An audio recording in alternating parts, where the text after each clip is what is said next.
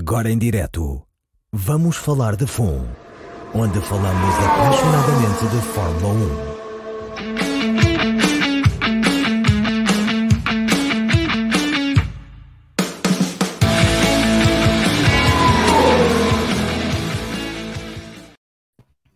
Ora viva, sejam bem-vindos ao Vamos Falar de FUN, do Brief, para analisar o Grande Prémio dos Estados Unidos. Tivemos uma corrida cheia de acontecimentos que ainda não terminaram, ou mais ou menos, a discussão pelo menos ainda não terminou.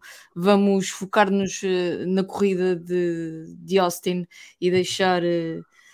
Corrida? Qual corrida? Sei, não acabou? Os carros em pista? Eu ainda agora comecei o podcast e tu já me estás a interromper, Salviano. Pronto, peço desculpa.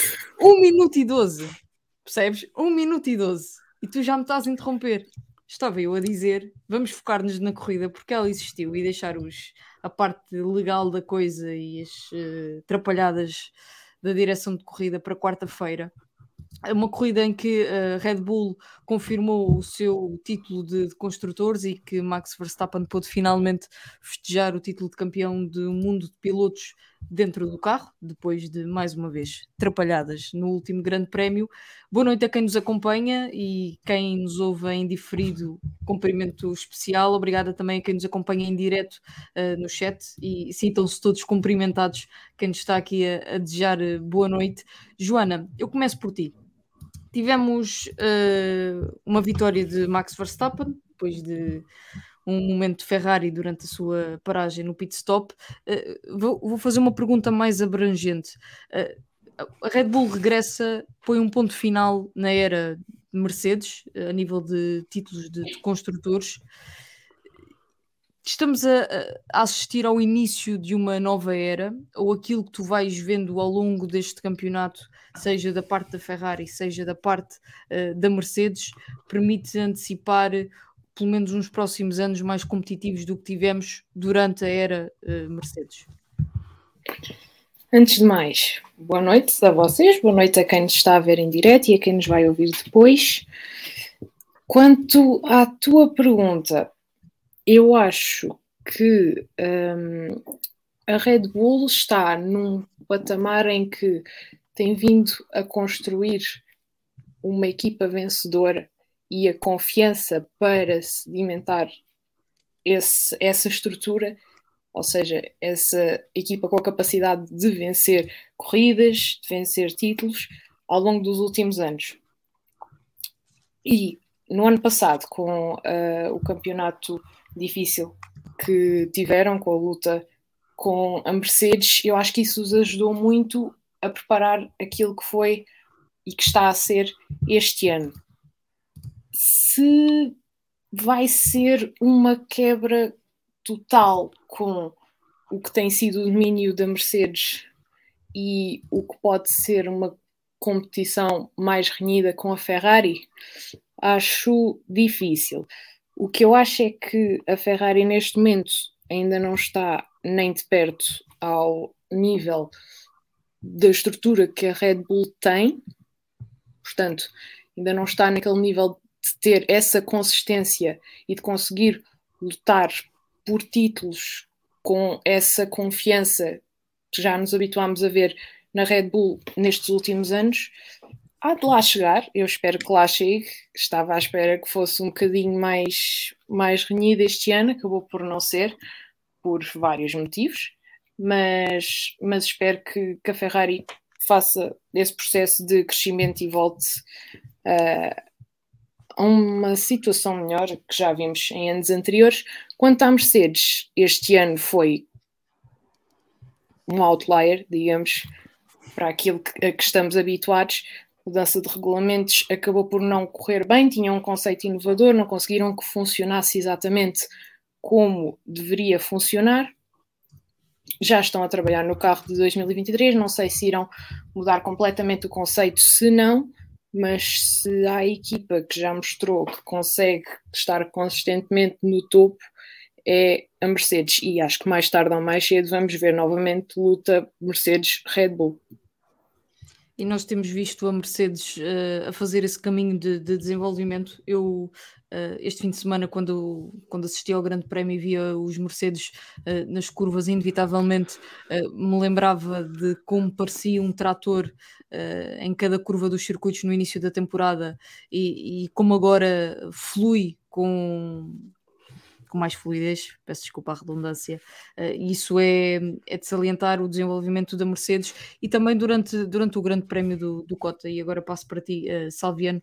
Muito se falou na possibilidade de Lewis Hamilton a poder vencer um Grande Prémio. Eu acredito, tal como já tenho dito no debrief, que se tudo correr como é normal, se a Red Bull não tiver nenhum problema, leia-se Max Verstappen e também Sérgio Pérez não tiverem nenhum problema, dificilmente os Mercedes de Lewis Hamilton e de George Russell conseguem ganhar um grande prémio, mas aquilo que te pergunto é se o que vimos da Mercedes neste grande prémio é uma maior capacidade para disputar vitórias nas 3 corridas que faltam até o final do campeonato, ou é apenas fruto da circunstância da corrida, seja o abandono do Sainz logo no início, o Leclerc e o Pérez começarem de cá para trás e o erro no pit stop do Verstappen. Boa noite, obrigado pelo convite para Já podes estar falar neste agora. debrief.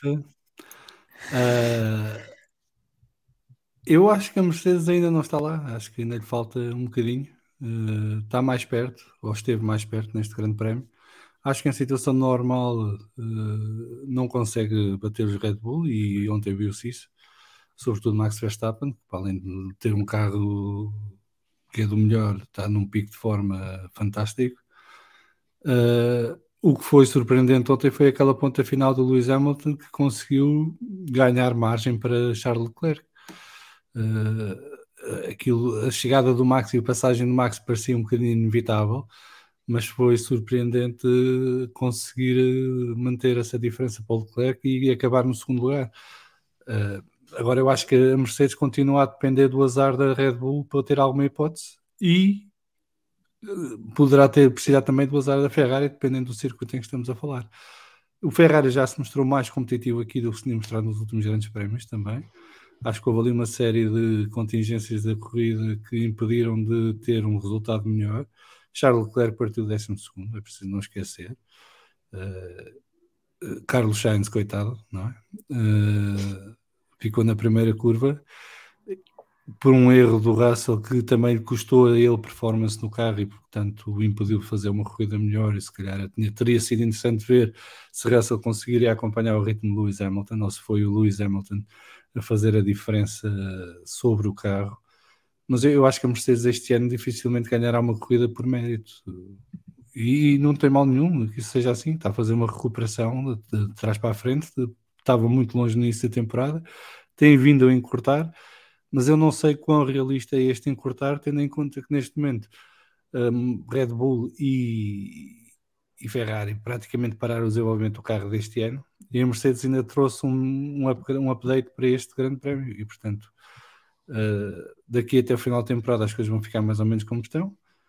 Com um golpe de sorte podem ter uma vitória, em condições normais duvido muito. Peço desculpa aos fãs da Mercedes. Eu queria fazer apenas 2 chegas, uma para ser um bocadinho em defesa de Lewis Hamilton, porque sobretudo na primeira parte do campeonato, muitas foram as vozes, e eu não tenho memória, mas correndo o risco de eu ter sido uma delas, que criticaram a prestação de Hamilton por comparação a Russell e elogiaram a consistência e a prestação do Russell, que eu continuo em particular a elogiar. Neste momento há uma diferença de 20 pontos entre os dois. O Russell está em 4º no campeonato e o Hamilton em 6º. Não sabemos como é que vai terminar, mas há a possibilidade de Lewis Hamilton ser aviado por George Russell. A história que se fará deste campeonato não vai possivelmente contar este detalhe, mas é importante que ele fique pelo menos na memória que se cria nestes podcasts. O Hamilton, durante muito tempo, foi utilizado pela Mercedes para desenvolver o carro, e utilizado no sentido em que lhe cabia a ele fazer experimentações e não ao George Russell.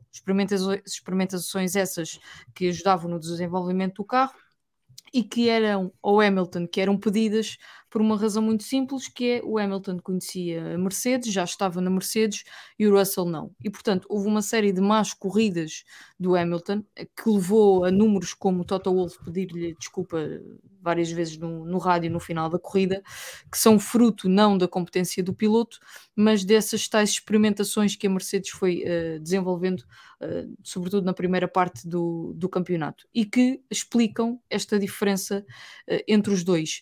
É verdade que neste grande prémio George Russell partia, ou começou o grande prémio em desvantagem porque teve um acidente de corrida que o condicionou ao longo de toda a corrida. Não sabemos como é que seria a luta entre os dois.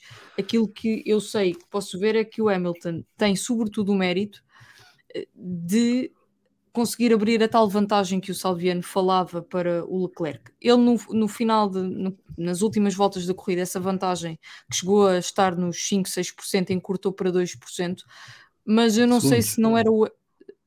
sim, segundos, não por cento, desculpem. Mas eu não sei se não era o Hamilton já a gerir a corrida, e sobretudo com aquela atenuante, ele depois andou lá armado em fiscal de limites de pista.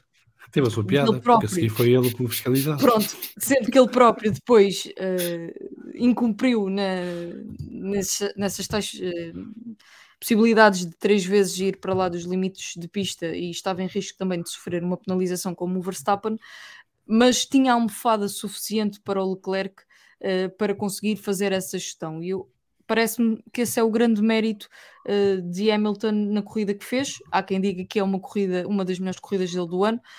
Talvez, eu não consigo fazer essa análise, porque as circunstâncias da própria Mercedes foram evoluindo ao longo do campeonato, e houve seguramente outras corridas em que o piloto deu muito de si, fez um excelente trabalho tendo em conta o carro que tinha, mas que esse trabalho não é visto ou não é tão mediático porque ele acabou mais atrás na tabela e não acabou em segundo lugar.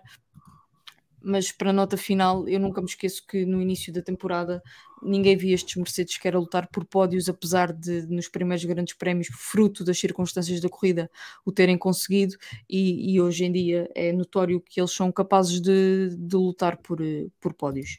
Dito isto, Joana, eu perguntava-te se o grande erro da Mercedes nesta corrida foi terem calçado duros no Hamilton para um último stint, fiando-se num drop nos médios de Max. Realmente essa estratégia acabou por não lhes correr muito bem, mas a verdade é que, como depois veio dizer o Toto Wolff, eles já não tinham mais médios novos.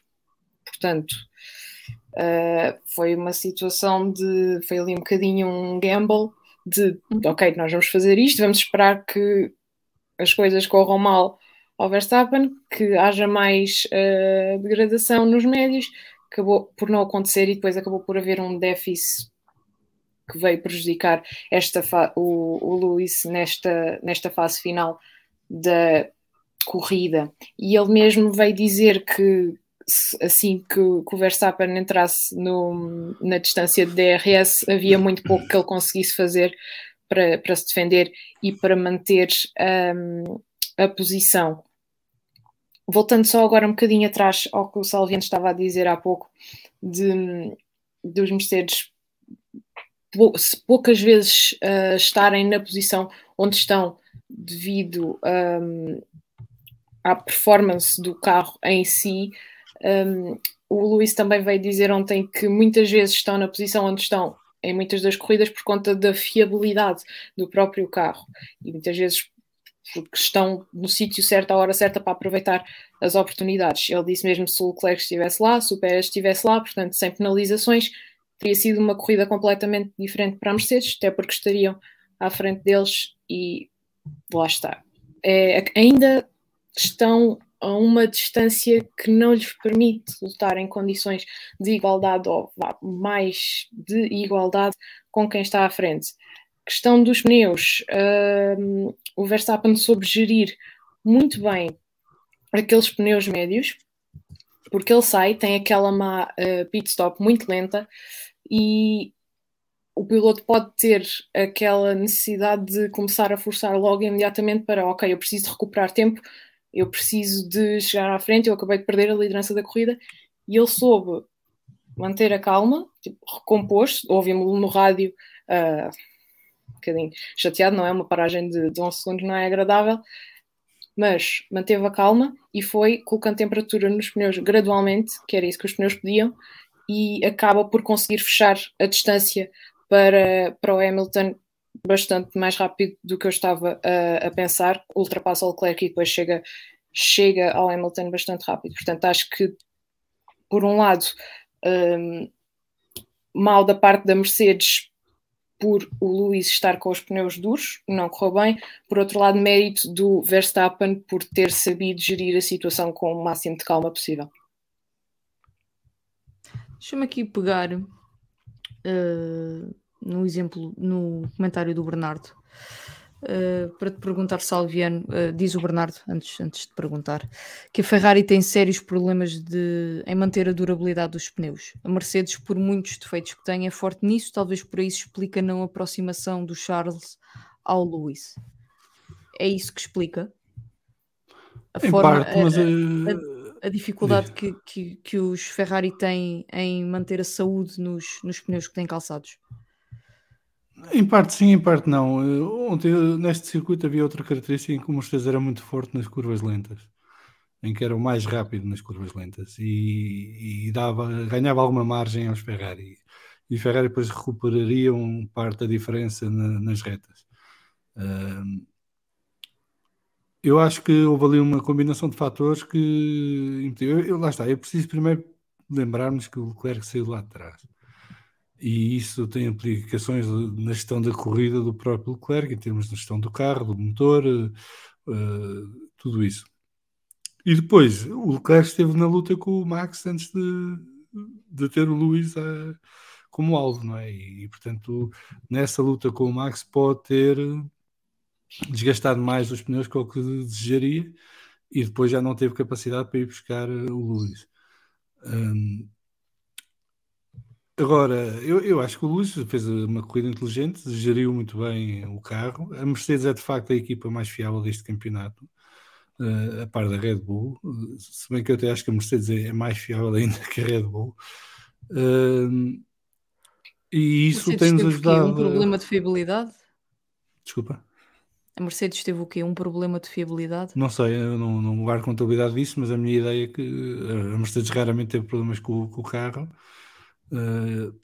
E isso ajudou-os a ser muito consistentes e a conseguir bons resultados, sobretudo em corridas em que as outras duas equipas da frente tiveram mais atrito e, portanto, lá está, eles aproveitam as oportunidades todas, estão sempre lá, à bica, não é? Preparados, mas não têm que ir para o lado deles porque Max... E das poucas vezes que o Max não esteve, apareceu o Pérez ao Leclerc e o Sainz em Silverstone.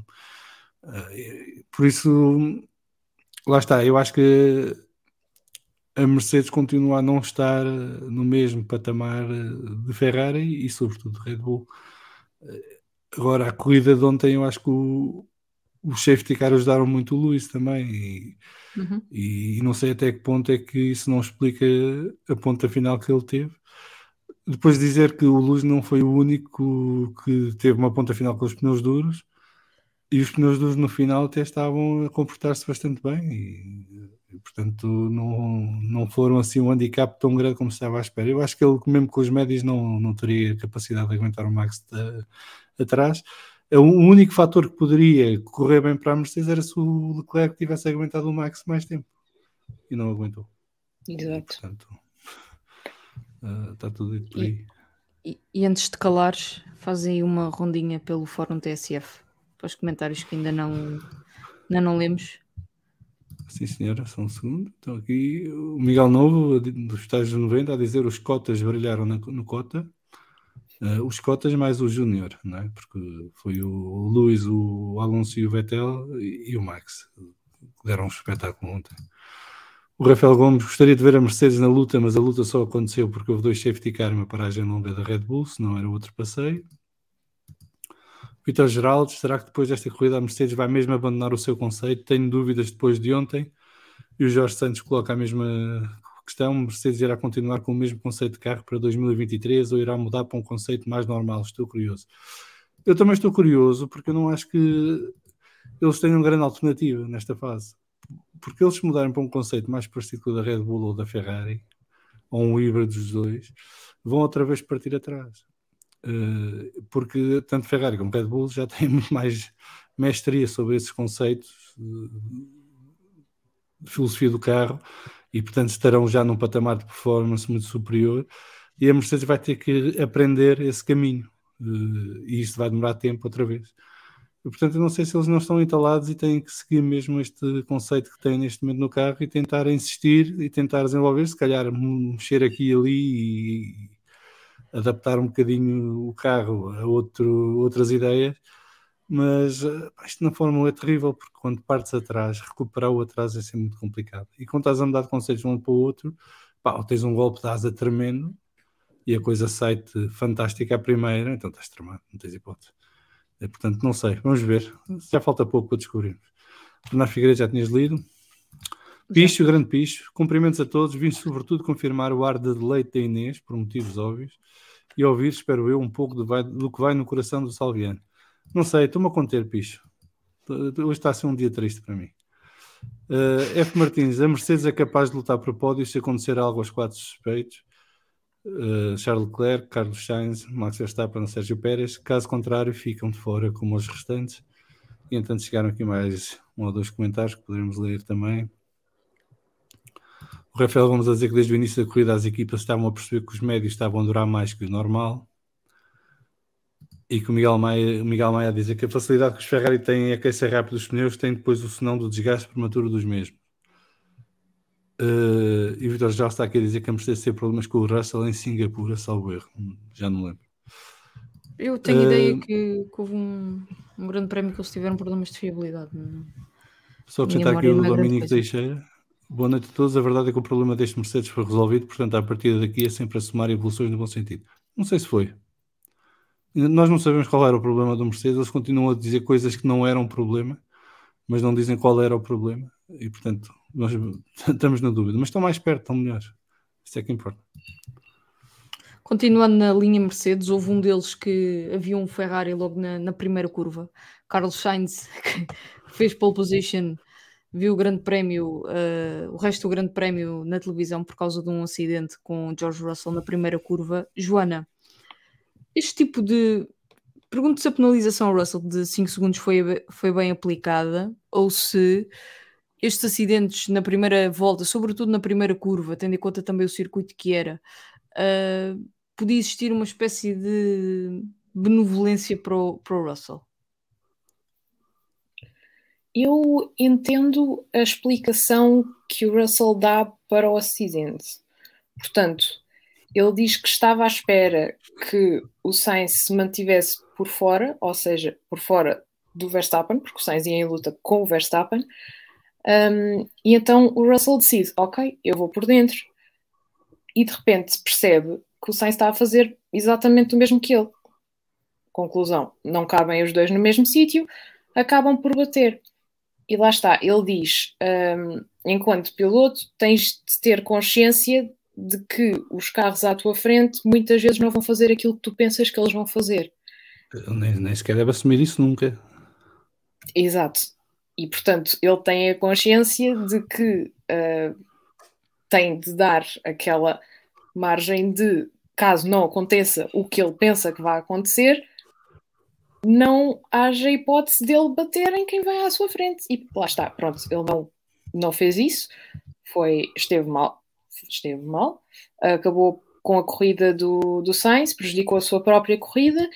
Eu acho que é assim, são coisas que acontecem, mas que a este nível acho que já tem de haver um bocadinho mais daquela introspeção dos pilotos a pensar, ok, eu não vou assumir que isto vai acontecer. Portanto, não digo que a penalização foi mal dada. Ok, não foi com a intenção de provocar um acidente, mas a verdade é que era uma situação completamente evitável e lá está. Não acho que tenha sido maldade. Muito bem, só bem, faço-te a mesma pergunta. Penalização bem dada ou, tendo em conta que é a primeira curva do arranque do Grande Prémio, deveria existir uma espécie de benevolência? Zero benevolência. Estou farto disso. Isto tem sido usado para tudo e mais um par de meias. Atiram-se à balda para a primeira curva, vale tudo. Eu nunca percebi isto. Quer dizer, são os melhores pilotos do mundo e depois tomem lá uma borla. Eu acho que é um erro do Russell, tem que ser penalizado. Acho que a penalização foi curta. Acho que a FIA tem que rever como é que dá as penalizações e tem que ter em conta o impacto que os incidentes têm na corrida dos adversários. E, portanto, o Russell põe fora de prova um piloto que tinha a pole position e estava a lutar pelo primeiro lugar na corrida. 5 segundos parece manifestamente pouco, e portanto para quem anda aí, e é da equipa que anda aí a clamar que o crime compensa, afinal compensa mesmo, porque meter uma terceira direto fora e só levar 5 segundos é um convite a fazer isto todos os grandes prémios. Eu acho que foi um erro, não acho que tenha havido intenção, mas ele falha claramente da travagem para a primeira curva, o que não é aceitável neste nível. E eu meto um bocado de confusão como é que estes gajos arriscam tudo na primeira curva. Eu percebo no Mónaco, porque de facto só ali na largada é que poderás ter alguma hipótese de passar normalmente em pista, mas ali, mas vai arriscar o quê? Tem que ter juízo, tem que sobreviver à primeira curva, botar em boa posição para depois poder atacar e tentar ganhar lugares. Ou então faz um arranque tipo Max que parecia o Flash, não é? Aquilo, ainda o semáforo estava a pensar se ia apagar ou não e já estava ele disparado lá à frente. Não tem que haver benevolência nenhuma, não tem que haver perdão nenhum. Há situações na primeira curva que são incidentes de corrida porque os carros ficam sem espaço e isso é normal, são leis da física e essas sim não devem ser penalizadas. Agora, quando um piloto falha a travagem, não há perdão, quer dizer. E ainda por cima, quando a consequência é meter outro piloto fora de prova, tem que ser uma penalização mais dura, não pode ser. Quer dizer, eu não quero ir à parte do Alonso, mas como é que se dá 30 segundos, 10 segundos de stop and go a um piloto porque cai um espelho e um piloto mete um adversário direto na luta pelo segundo lugar no Campeonato do Mundo, fora de prova, 5 segundos. Isto é um gozo.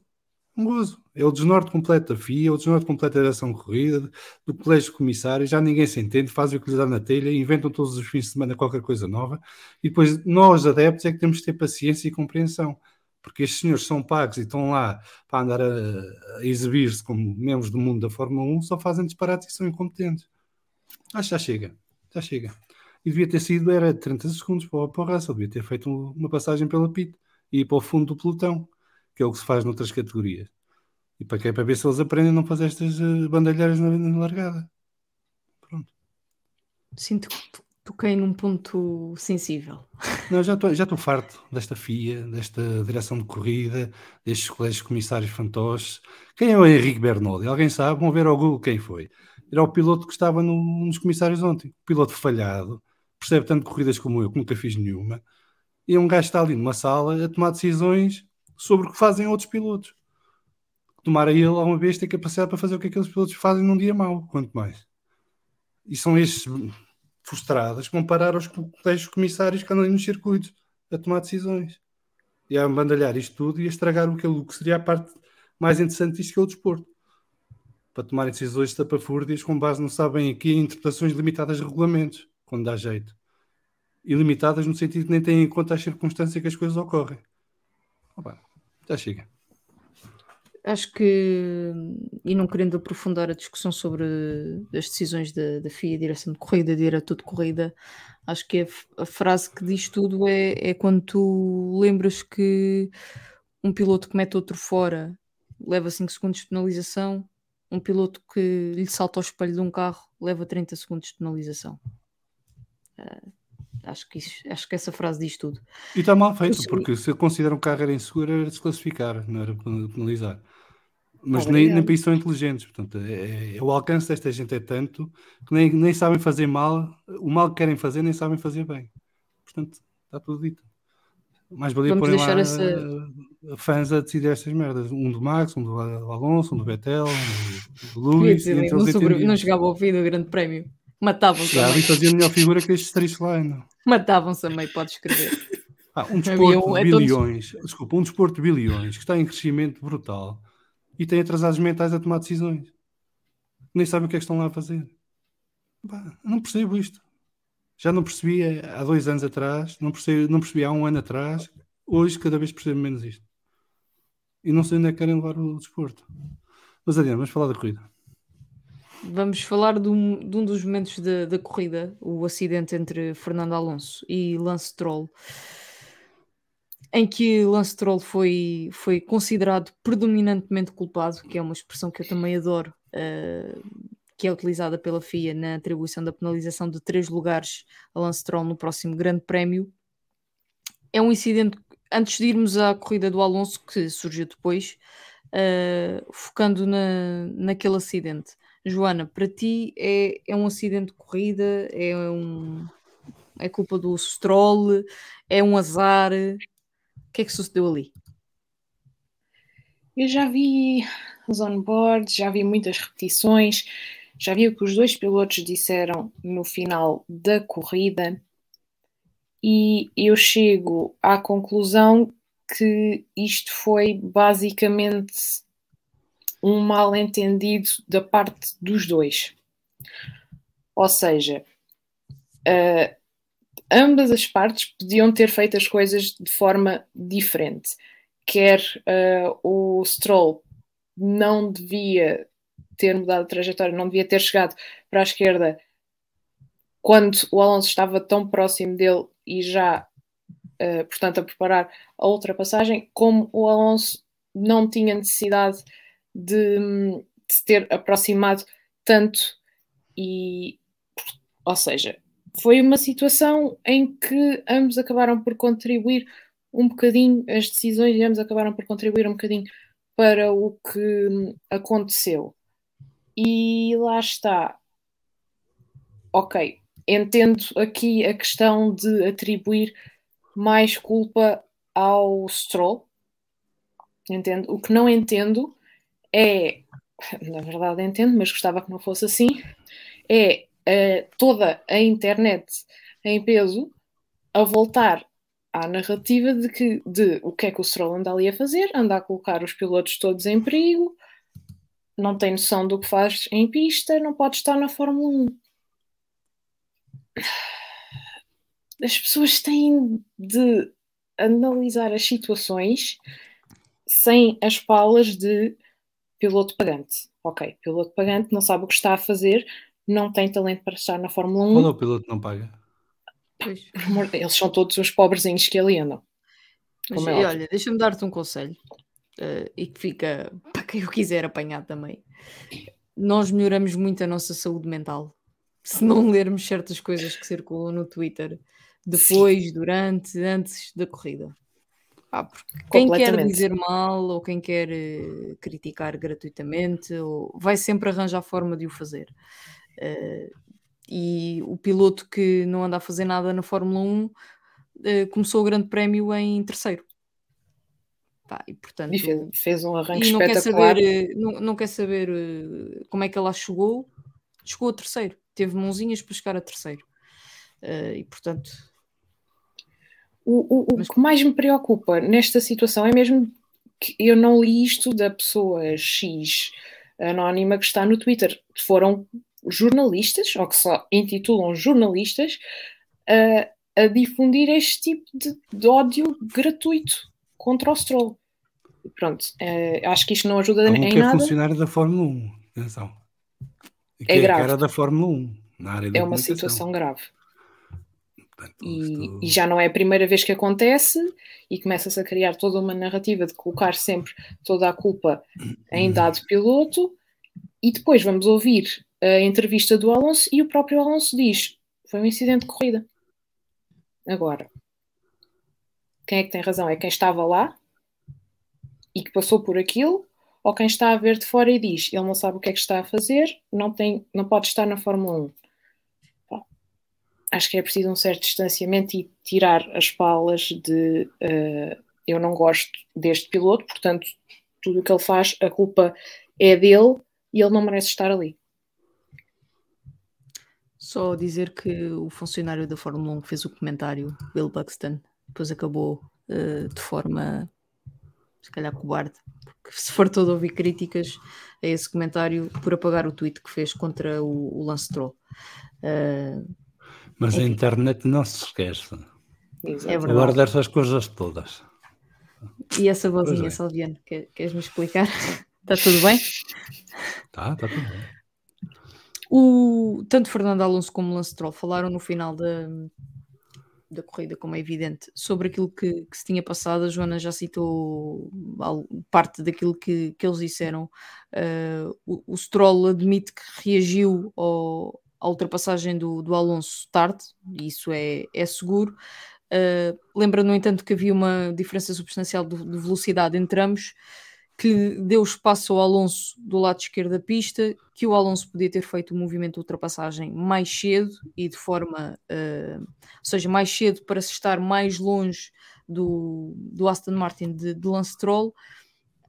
Por outro lado, o Alonso considera apenas, como a Joana já disse, um incidente de corrida, que aquilo que se passava na sala de direção de corrida era mais uma coisa entre os diretores de corrida da Aston Martin e da Alpine do que propriamente a visão dos pilotos sobre o acidente.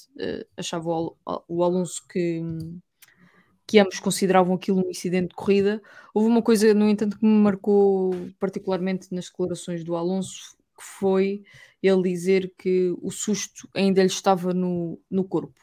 Salviano, tu vês corridas há muito mais anos do que eu, és fã do Alonso. Há aqui várias coisas que te posso perguntar, desde o teu... O que é que tens a dizer sobre esta declaração do Alonso, de que teve medo e que o susto ainda lhe estava no corpo? E depois, se achavas como ele achava que depois daquele acidente era para encostar o Alpine e abandonar o Grande Prémio. Eu acho que essa expressão do Alonso de ficou o susto no corpo tem a ver, e ele explicou porquê, tem a ver com a passagem dele pelos IndyCar, em que Claro, sim. muitas vezes quando o carro levanta voo, portanto, o medo dele não é o carro ter levantado voo, era estar perto do rail e acertar no rail, e normalmente nestes acidentes, quando acerta no rail, o carro entra em parafuso e vai para ali disparar e faz cambalhotas, parte-se todo, e o piloto é passageiro, não pode fazer nada. E não sei se já viram o onboard com atenção, mas o Alonso no ar está a virar as rodas para que mal caia o carro se desvie do raio. Portanto, ele teve consciência do risco em que estava e tentou fazer o máximo possível para se precaver. Eu pensei que o carro não chegasse às boxes sequer depois. E quer dizer, já tinha visto o Alonso em Baku em 2018 levar um carro pela partida às boxes e depois acabar a corrida nos pontos. Mas eu ontem, depois do carro, é que aquilo, ele levantou o voo uns bons metros, cai em cheio no chão, bate no muro ainda mesmo assim, no rail, arrasta-se ali um bocadinho pela relva, e aquilo só se via por causa do Alpine a sair do carro, que é normal. Depois vai às boxes, mudam-lhe a asa da frente, metem pneus novos, fazem uma inspeção rápida ao carro, e a integridade do carro não estava quebrada, os sensores não indicavam nenhum problema de fundo. E depois há um pormenor giro, que li hoje no The Race, que é a conversa do Alonso a sair da box, porque estavam em safety car ainda, a sair da box, aí, enquanto ia apanhar o pelotão do safety car, a falar com o engenheiro, a dizer, o carro vira, tem sobreviragem para a esquerda e subviragem para a direita, ou seja, é muito fácil virar para a esquerda, muito difícil virar para a direita. E foi esse o principal defeito, digamos assim, que ele encontrou no carro depois do acidente. Mal o safety car sai e entrou em ritmo de corrida, ele demorou 2 voltas a adaptar-se a isso e entrar no ritmo de corrida que estava antes. Para quem diz que não gosta do Alonso e que não percebe o que é que o Alonso anda ali a fazer, tenham juízo. Tenham juízo ou vão ver outra coisa, porque não sabe o que é que estão a fazer aqui. Um gajo faz isto depois do susto que leva e do acidente que tem e com o carro no estado em que está, ao fim de 2 voltas, está no ritmo de corrida em que estava antes do acidente. Digam quando sei que é assim. O acidente assim, eu acho que é um incidente de corrida. Eles tomam 2 decisões tardias, os dois.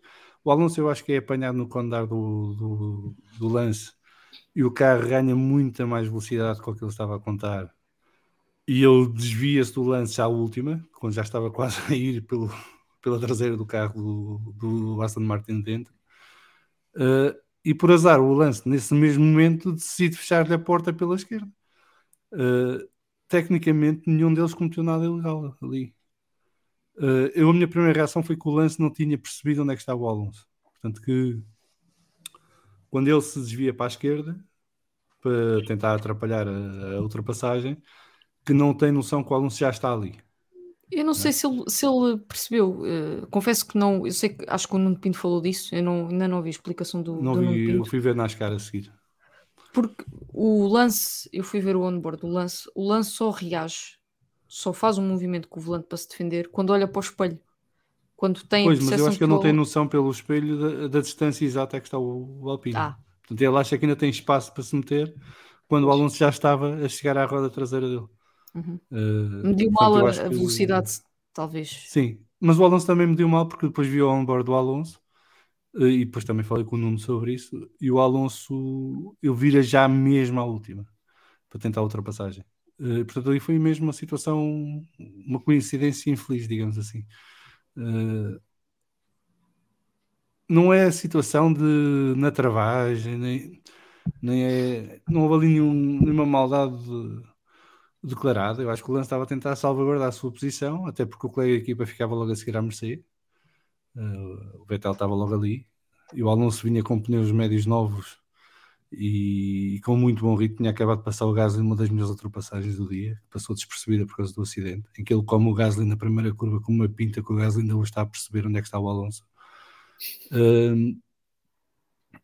E portanto tudo junto criou este momento. Agora, eu acho fantástico, é daquelas coisas que é extraordinário. Os dois pilotos dizem que é incidente de corrida. Portanto, os dois envolvidos dizem que é incidente de corrida. Os 4 eliminados do colégio de comissários decidem que não. E que ao regresso do predominantemente culpado. Que é um termo fantástico quando tens de decidir a culpabilidade de alguém. Yeah. Epá, você não é Uma coisa totalmente lavas as culpado, mãos. mas é predominantemente culpado, está a ver? Ok? Isto só a chapada. Só a chapada. Portanto, nem tomates têm para assumir decisões que fazem. Depois inventam estes termos vagos para enganar papalvos. Só quer quem quer.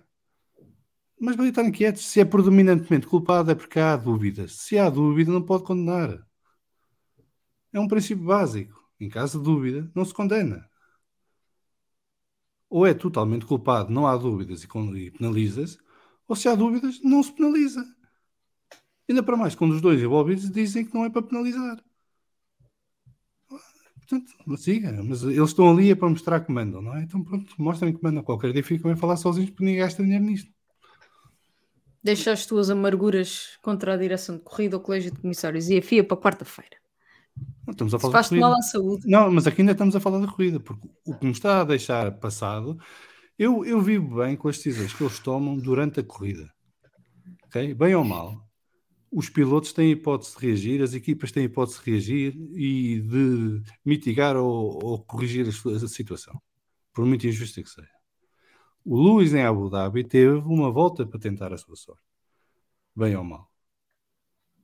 Com armas desiguais, com uma situação estúpida criada pela direção de corrida, mas houve uma volta de corrida. E aquilo podia ter caído para o Lewis noutras circunstâncias. O que eu não percebo é decisões 5 horas depois com base em coisas que nem lembram o diabo. Mas isso fica para quarta-feira. Mas em coisas Obrigada. que impactam a corrida diretamente aqui, podemos falar à vontade. E vamos falar, porque o Alonso cai para o último, termina em sétimo, é ultrapassado na última ou penúltima volta pelo Lando Norris, que tinha pneus em muito melhor estado de vida, menos 12 voltas, creio eu, do que o Alonso, e portanto, lá está, era uma luta um bocadinho desigual. Ele depois da paragem que faz depois do acidente, não volta a parar. Há um detalhe interessante, no entanto, que é a via dela que ele dá ao Ocon. Ao ponto da equipa, durante o Grande Prémio, dizer ao Ocon que quando o Alonso chegar à traseira, ele na altura, quando a equipa lhe diz isso, estava a cerca de 2-3 segundos, para o deixar passar, não dificultar a vida, porque o Alonso estava numa estratégia completamente diferente. Aquilo que perguntava Salviano, e depois já vou fazer a mesma pergunta à Joana, é o que é que explica a diferença entre Fernando Alonso com um carro meio partido que é feito de aço, disso ninguém tenha dúvida, mas que não deixou de levar ali 3 abanões, e um carro inteirinho de Esteban Ocon. É o piloto, é a afinação. É para ti, Salviana, acorda. Foram várias coisas. O Alonso estava em grande forma ontem, tanto antes do acidente e depois do acidente, o que não facilita a vida de ninguém, a começar pelo colega de equipa. Depois, eles não estavam exatamente com os mesmos carros este fim de semana.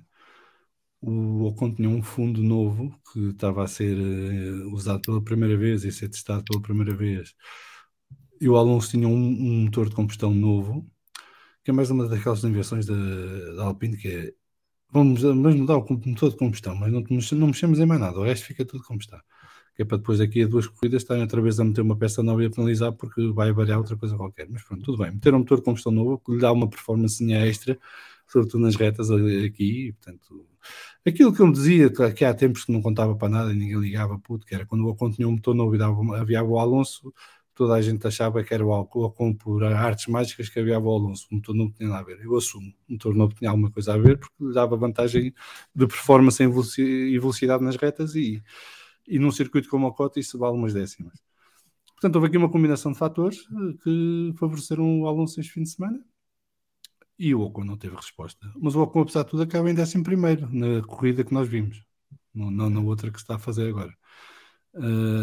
Portanto, o Ocon quase que acaba nos pontos, tendo partido das boxes, o que não é nada mau. Agora não tinha capacidade de acompanhar a Alonso em nenhum momento do fim de semana. O que é que mais Joana, repetindo a pergunta, que não vou repetir para poupar segundos de latim, mas o que é que mais te impressionou na corrida do Alonso depois do acidente? E é um bocado alguém neste mundo esperava que ele continuasse a corrida, 2, que ele acabasse bem, não nos pontos, mas a meio do top 10. O que me impressiona mais na corrida do Alonso é basicamente tudo, mas um momento em que eu me apercebi de, ok, o que é que está a acontecer aqui? É quando eu vou ao Twitter e eu vejo um tweet do Vamos Falar de Fundo a dizer que o Alonso já está em 8º e à frente do Ocon. E eu fico, calma, o que é que aconteceu aqui? Porque entretanto estavam a acontecer outras coisas, nem estavam a focar no Alonso, e eu fico, o Alonso tem 8º. O carro dele, não sei como é que ainda está inteiro sequer, não sei como é que o Alonso está inteiro e ele está em 8º, depois do que aconteceu. Foi uma corrida incrível.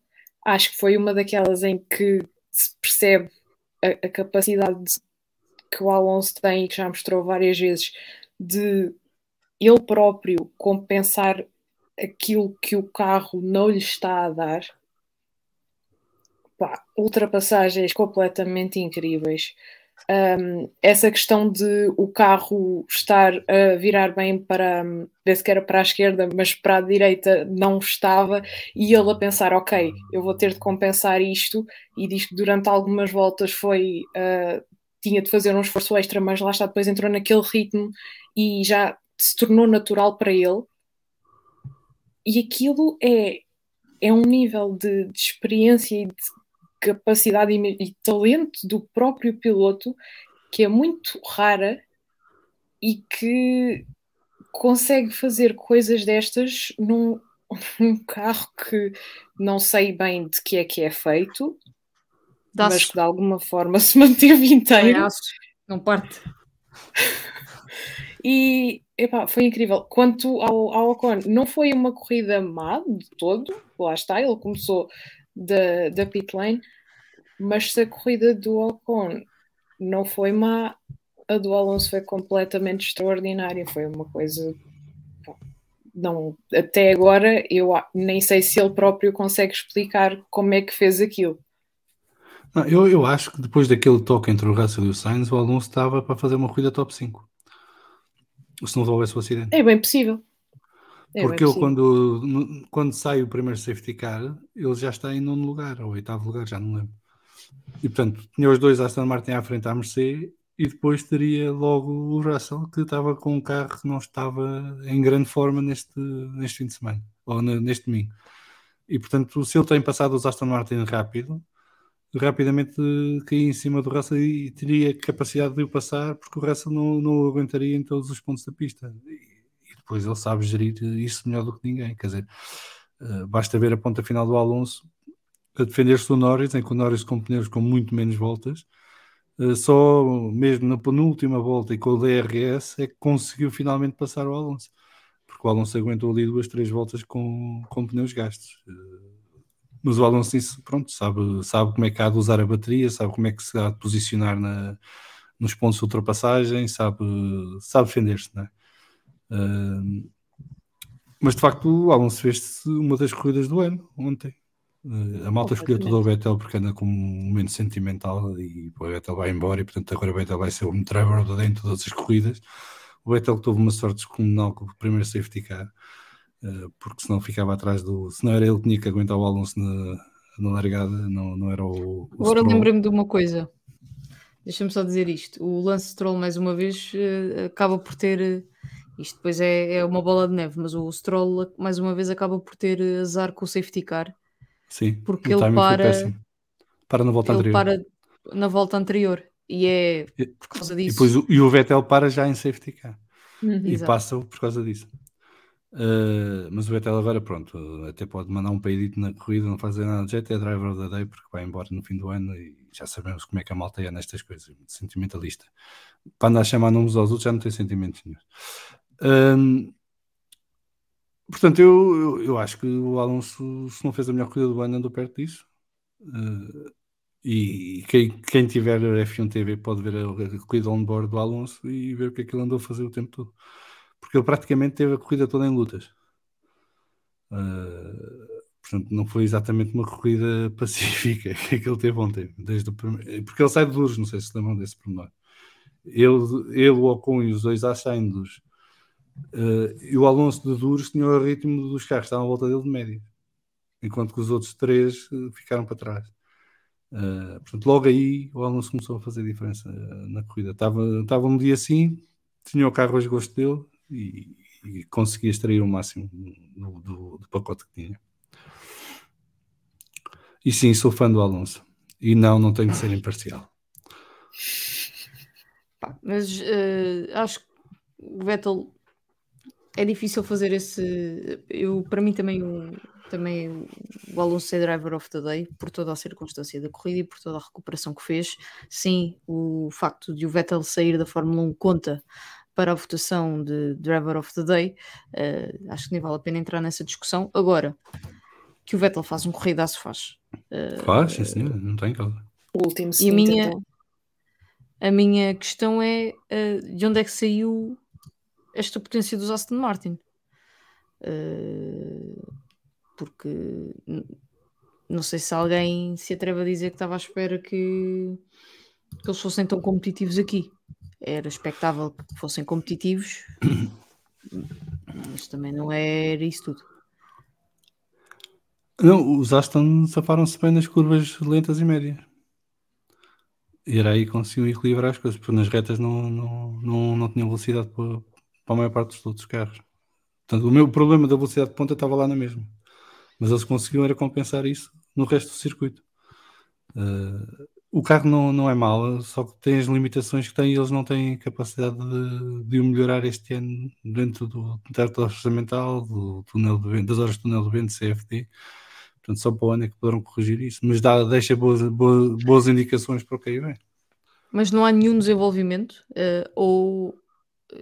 não há nenhum desenvolvimento ponto, nenhum desenvolvimento substancial, e a Aston Martin está à mercê da circunstância do circuito, e é o circuito basicamente. Não, eles vão fazendo updates, mas não trazem grandes updates, porque o esforço já está no carro do próximo ano. Eles devem ter sido a primeira equipa a apontar baterias a 2023. Porque mesmo depois do carro B em Barcelona, salvo erro, já não conseguiram os ganhos que precisavam ter para estar na luta pelo melhor do resto, não é? Mas o carro vai funcionando em alguns circuitos. O Monza, por exemplo, foi um desastre completo. Aquilo, eles podiam até ter preso os mecânicos a empurrar o carro atrás nas retas, não conseguiam ir mais rápido. Portanto, aqui correu bem, tinham um carro competitivo, conseguiam estar lá na luta e podiam ter trazido aqui muitos pontos se não fosse o acidente entre Stroll e Alonso. Joana. Podiam ter trazido mais pontos do que trouxeram, é verdade, e mesmo assim já estão só a um ponto da Alfa Romeo. Isto também muito devido Mas isso é agora ou aos ontem no fim da problemas. corrida? É agora. É agora já? Ok, não é que tudo não sei, é sério. Sim, é agora. Veremos se isto se vai manter quando soubermos efetivamente como é que acabou a corrida de ontem. Quem sabe. Mas conforme estão as coisas nesta segunda-feira, a Aston Martin está apenas um ponto atrás da Alfa Romeo, isto também muito por força da falta de fiabilidade, dos problemas constantes da Alfa Romeo, e nesta corrida também acabou por ser um erro do Bottas, que a Alfa Romeo vai explicar que se deveu também a uma rajada de vento que acabou por fazer com que ele fizesse um pião e ficasse preso na gravilha, mas lá está. Uma ventania. Max Verstappen não gosta de vento. Ficámos a perceber isso. Conversa para... Mas pronto, lá está. A diferença entre o 7º lugar e o 6º lugar no campeonato de construtores é de uns quantos milhões e, portanto, conseguindo a Aston Martin manter uma performance mais ou menos como está agora, como tem estado agora nestas últimas corridas, é possível que consiga chegar ali ao 6º lugar e garantir mais uns milhões para o ano. Realmente isto no início do ano começou muito mal. Em Monza foi a desgraça que foi, na qualificação é a desgraça que é quase sempre. Este fim de semana correu bem, portanto, se correr bem em algum dos próximos fins de semana, é possível que a Aston Martin consiga o 6º lugar. Quanto à corrida do Vettel, acho que eu acho que toda a gente teve aquele momento de Aston Martin, não, com aquela paragem de 16 segundos. Mas pronto, depois disso, recuperação excelente, gostei muito de ver aquela luta mesmo na última volta, última curva com o Magnussen e o Vettel. Até os próprios pilotos gostaram da luta. O Magnussen veio dizer que é nestes momentos que se percebe porque é que o Vettel é um tetracampeão do mundo, e é verdade. Pronto, é daqueles momentos que nos fazem já ter um bocadinho de saudades por antecipação, e estou a ser sentimental agora, sim. Mas gostei de ver o Vettel nesta corrida. Eu tenho uma parte de mim que tem pena do Magnussen não ter sido Magnussen nesse momento e ter tido um daqueles vibes em que se espeta com o Vettel, que era para ver se a Asa ainda apresentava protesto no fim da corrida.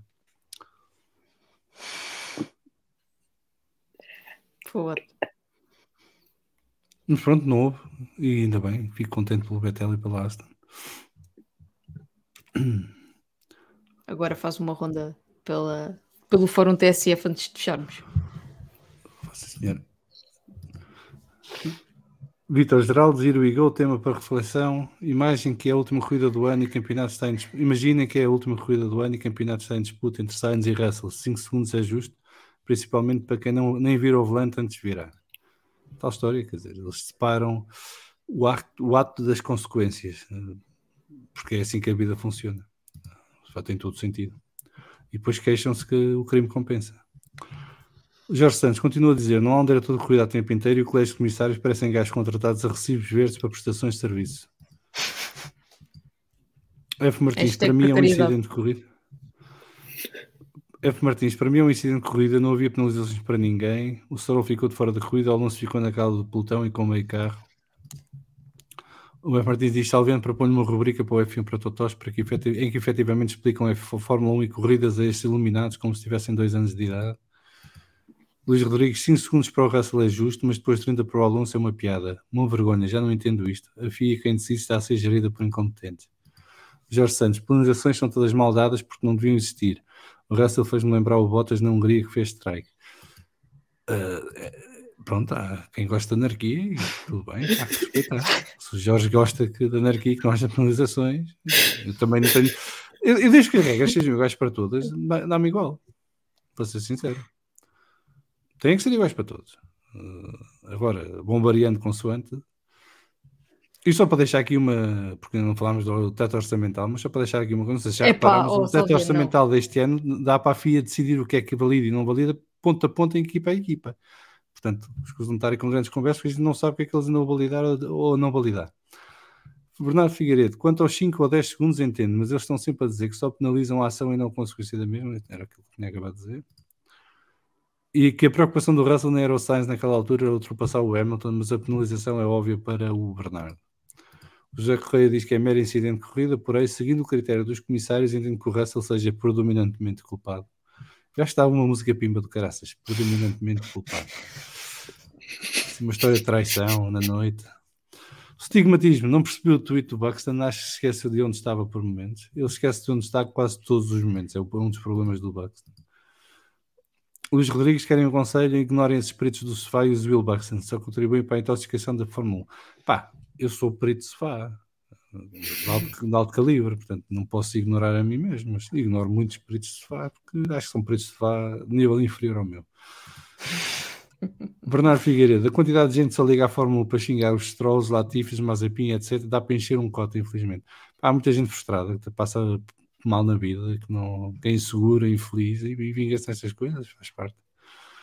Jorge Santos: corridas de automóveis onde há vários pilotos a andar muito depressa e todos com garra de ganhar, acidentes vão sempre haver. Sim, mas parece que agora há uma malta que acha que desportos de competição de velocidade têm que ser seguros, 100%. E, portanto, eu não sei onde é que eles vão chegar com esta história. Isto fica para quarta-feira, mas com esta história destas penalizações dos estapafúrdios, se qualquer dia os carros nem se tentam ultrapassar, porque partem uma pecinha e têm que parar na box para arranjar. É o que é. O F. Martins a dizer que o Alonso tem o volante virado para a direita quando cai, e creio que eu estava a referir que estava a tentar evitar o rail mesmo no ar. Vítor Geraldes: a penalização do Stroll não faz sentido, ele não tem o Alonso do lado no momento que vira, manobra legal, e leva 2 penalty points e 3 lugares. A Latifi com Zou ao lado, encosta na parede e leva 2 penalty points e 5 lugares. E o F. Martins está a dizer que alguém tem que assumir a fatura para enviar para a seguradora. Olha o cost cap. O Dominico Teixeira: o mais importante desse incidente de corrida foi mesmo o Stroll ter saído ileso e o Alonso sair imaculado, porque poderia ter corrido muito mal. F. Martins: pois, mas com a penalização o Ocon terminou nos pontos e o Alonso fora deles. Isso é para aquela malta, isso é para alegrar aquela malta que vem perguntar quase todas as semanas: mas quem é que vai à frente na Alpine? É por causa destas merdas. O Bernardo Figueiredo: não sei se ajudou, mas o Alonso praticamente só rodou de duros. Começou de duros, parou no primeiro safety car para meter médios até ter o acidente e depois volta logo para os duros. Sim, isto é outra coisa importante da corrida do Alonso. Faz estes 3 stints, mas o mais importante é que ele faz o stint final a 32 voltas do fim, mete os duros. Isso poupa-lhe uma paragem nas boxes em relação a alguns outros pilotos que estão à frente dele e também o permite recuperar alguns lugares na classificação, mas ele consegue ter o mesmo ritmo que esses pilotos depois com pneus mais frescos, que é outra coisa impressionante na corrida do Alonso. Dominico Teixeira: é para mim o piloto porque lembro-me da sua passagem na McLaren, onde ele fez milagres e ia buscar décimos, onde ele só ele conseguia. O David Cadeirinhas a dizer que o Alonso fez uma das melhores corridas da sua carreira e já o vê desde 2003. Vítor Geraldes diz que o Well Plan versão Silverstone, o aumento de performance foi da reunião do Alonso com os engenheiros no Hospitality há 2 corridas atrás. É provável, já dizer os truques todos da Alpine. O F. Martins a dizer que o Vettel também fez uma bela corrida com ultrapassagens muito boas. Eu acho que o Vettel tem feito, desde que decidiu que se vai embora, tem feito corridas muito boas. E é normal, porque quando a gente decide que se vai embora, tira um peso enorme dos ombros e solta-se e consegue ter momentos mais felizes no tempo que falta no sítio de onde vamos sair. Faz parte da vida esse tipo de reação. É pena para nós porque o Vettel está a mostrar que devia continuar, não é? E que ainda tinha muito para dar. Mas é a Fórmula 1 que temos. É que os gajos bons, se não servem agendas bem definidas, não servem para a Fórmula 1. Bernardo Figueiredo, próprios para Magnussen, foi o único a fazer a estratégia de uma paragem funcionar. Até conseguiu uma coisa mais fantástica, que foi ultrapassar depois da corrida. Veja lá tu. Jorge Santos, fez birra porque já foi mandado parar 2 vezes por danos no carro. E as 2 vezes foi mandado parar mal. Não devia ter sido mandado parar. Mas pronto, como comentaram esses erros, agora vou dar uma borla à AS porque se queixou. Mas quarta-feira falamos mais disto. Inês. É isso. Quarta-feira, tudo o que for Alonso e AS será discutido. Deixamos esses assuntos de direção de corrida e colégio de comissários para quarta-feira e aqui tentámos focar mais na corrida. Porque... Deixa-me só responder aqui ao Jorge. Oh, mãe do céu, ele não aguenta. Desculpa, ele não aguenta. Não, Jorge Santos está a dizer, está a ver, no ZU não há penalizações e as corridas não são uma anarquia. Volta e meia lá dão uns choques e fazem peito uns aos outros tipo galos, mas é mentira, porque há penalizações na mesma. Eles não dão a penalização a torto e ao direito e ao pontapé como aqui. Mas se tu vires uma corrida NASCAR, há várias penalizações durante essas corridas. E os pilotos são mandados para o fim do pelotão, têm que fazer passagens pelas boxes, há uma série de penalizações previstas. E depois são penalizados depois das corridas também. A grande diferença é que eles minimizam ao máximo o impacto de decisões pós-corrida nos resultados da corrida a que as penalizações dizem respeito. Portanto, eles penalizam para a frente, não penalizam para trás. E isso faz toda a diferença. Mas há penalizações na NASCAR, na IndyCar, em todos os esportes automóveis americanos. São diferentes e são dadas de forma muito mais rara do que a Fórmula 1 gosta de fazer. Peço desculpa, Inês. Já chega. Ainda te vou interromper mais uma vez. Porquê? Porque temos que agradecer aos patronos e às patronas ainda não fizeste. Então agradeço. Interrompe já. Pronto. Então aproveitar para agradecer às nossas e aos nossos patronos pelo apoio que dão ao podcast e que é fundamental para o funcionamento do mesmo, para pagarmos as contas ao fim do mês. E quem quiser fazer-se patrono ou patrona é visitar patreon.com/VFF1, escolher uma das modalidades de apoio e serão bem-vindos ao nosso paddock. Também podem fazer aqui no YouTube, subscrevendo o canal e escolhendo uma das modalidades de apoio e contribuir com um pequeno valor todos os meses para mantermos tudo a funcionar como deve ser. E posto isto, não te interrompo mais. E nós, quando não estamos a gravar o podcast, vamos metendo umas coisas nas nossas redes sociais, no Twitter, no Instagram. Podem ouvir também o podcast nas variadíssimas e 350 mil plataformas que existem para ouvir podcasts. Vamos falar de F1 regressa na quarta-feira, em direto às 9 da noite, para dissecar tudo aquilo que aconteceu no pós-corrida e tudo aquilo que também aconteceu na corrida. Mas adivinho eu que o grande momento de exaltação desse episódio será a penalização a Fernando Alonso. Não, é F1 Fantasy. Seguramente. E o Driver of the Day. O Driver of the Day vai ser uma grande birra. Preparem-se para ouvir o lado mais rabugento de Salviano e bem, tem ele toda a razão. O debrief volta na próxima semana para analisar o Grande Prémio do México. Obrigada, Joana, obrigada, Salviano, por terem estado aqui comigo para analisar este Grande Prémio dos Estados Unidos. Até para a semana, beijinhos e abraços, divirtam-se.